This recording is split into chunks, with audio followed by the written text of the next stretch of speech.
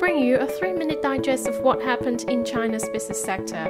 This is China Business Now by 21st Century Business Herald. Hello everyone, I'm Stephanie Lee. Coming up on today's program, China's export extend double-digit growth in August despite rising external uncertainties. And 15 million yuan of central budget is allocated to help with disaster relief in Sichuan's earthquake that killed 74. Here's what you need to know about China in the past 24 hours. China's foreign trade of goods jumped 10.1% year-on-year to 27.3 trillion yuan during the first 8 months of the year, official data showed Wednesday. From January to August, exports rose 14.2% year-on-year to 15.48 trillion yuan, while the imports increased 5.2% from a year ago to 11.82 trillion yuan, according to the General Administration of Customs. In August, China's exports increased 11.8% year-on-year to 2.12 trillion yuan, while the import rose 4.6% to 1.59 trillion yuan, bucking market concerns of slowdown due to a cooling global consumer demand, high inflation, and growing geopolitical uncertainty. The country's trade surplus expanded 40.4% in August, maintaining a relatively high level, with foreign trade totaling 3.71 trillion yuan, an increase of 8.6% on a yearly basis. ASEAN continues to be China's largest trading partner, accounting for 15% of China's total foreign trade between January and August. China's trade with its top 3 trading partners, ASEAN, the EU and the US, grew 14.2%, 9.5% and 10.1% year-on-year respectively. Trade between Belt and Road Initiative partners jumped 20.2% year-on-year over the period. In August alone, China's import and export with BRI countries and regions increased 23.8% year-on-year, contributing to 6.9 percentage points of the country's total foreign trade growth, according to the GAC. Over the period, China's foreign trade with the 14 Regional Comprehensive Economic Partnership or RCEP economies was up 7.5%. Moving on to some regional highlights. The death toll from a magnitude 6.8 earthquake that hit Luding County in Sichuan province on Monday had risen by Tuesday evening to 74. China has allocated 50 million yuan from its central budget for disaster relief to Sichuan, said the Ministry of Finance on Wednesday.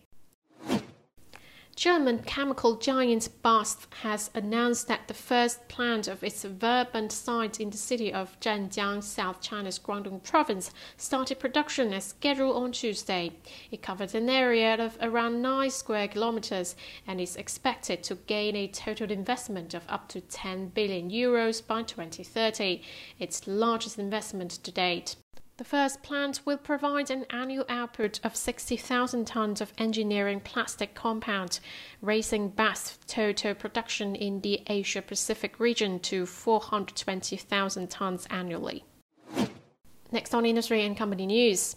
The NDRC announced plans to release this year's first batch of central frozen pork reserves on Thursday in order to ensure supply and stable prices as the country's 2 major holidays, the Mid-Autumn Festival and the National Day holiday, draw near.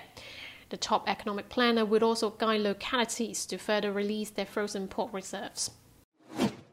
China's top 500 enterprises reported rapid growth in revenue and profits in 2021, said an industrial ranking report published by the China Enterprise Confederation and the China Enterprise Directors Association on Tuesday.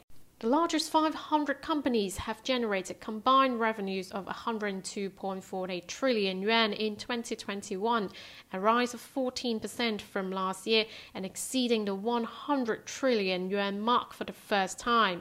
Net profits of those companies totaled 4.46 trillion yuan last year, up 9.6% from 1 year earlier.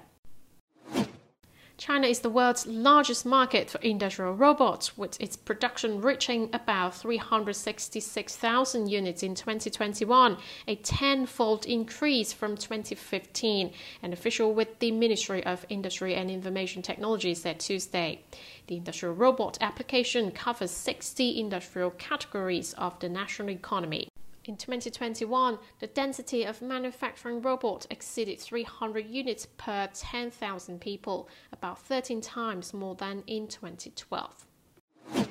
China has served as the largest shipbuilder in the world for the past 12 consecutive years in terms of market share in the industry, the MIIT said on Tuesday, adding that the country has continued to grow its influence in the global industrial and supply chain.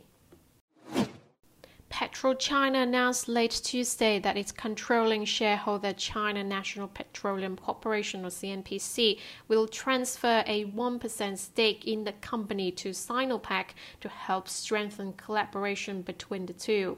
The deal involves about 1.8 billion A shares, meaning CNPC's proportion of PetroChina shares will drop to 80.3%.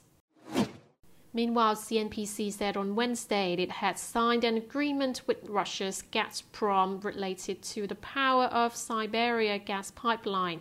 The agreement was a supplementary agreement to the Sino-Russian Eastern Route natural gas purchase and sale agreement. Gazprom said on Tuesday it will start switching payments for gas supplies to China to yuan and rubles instead of dollars. Shares in Soho China trade up 11% in Hong Kong after Pan Shiyi, founder of the Chinese premium office buildings developer, has resigned as chairman, together with his wife Pan Jiangxing's resignation of the firm's CEO, according to a filing to the board on Wednesday. Xu Jing and Tian Ting have been appointed as executive directors of the board and co-CEOs of the company. Huawei Technologies unveiled its much-anticipated Mate 50 series smartphones on Tuesday that support satellite communication, becoming the first smartphone maker to roll out such a feature in the consumer market. Priced from 4,999 yuan, the handsets are 4G enabled but powered by its self-developed operating system Harmony OS 3. Huawei also released the Ito M5 EV, the first pure electric vehicle model from the Ito brand. JC Iron lined up strategic investors in an ownership restructuring to clear the way for a public share sale, the electric vehicle subsidiary of Guangzhou Automobile Group said Tuesday. The company put 15% of its equity on the Guangdong United Asset and Equity Exchange on August 26, seeking as many as 7 investors. Wrapping up with a quick look at the stock market, Chinese stocks closed higher on Wednesday with the tech-heavy Chinex index leading the rise. By the close, the benchmark Shanghai Composite edged up 0.09% and the Shenzhen Component gained 0.42%. In Hong Kong, the Hang Seng lost 0.83% as the tech index fell 1.3%. That's it for today. Tune in tomorrow on China Business Now by 21st Century Business Herald. Goodbye.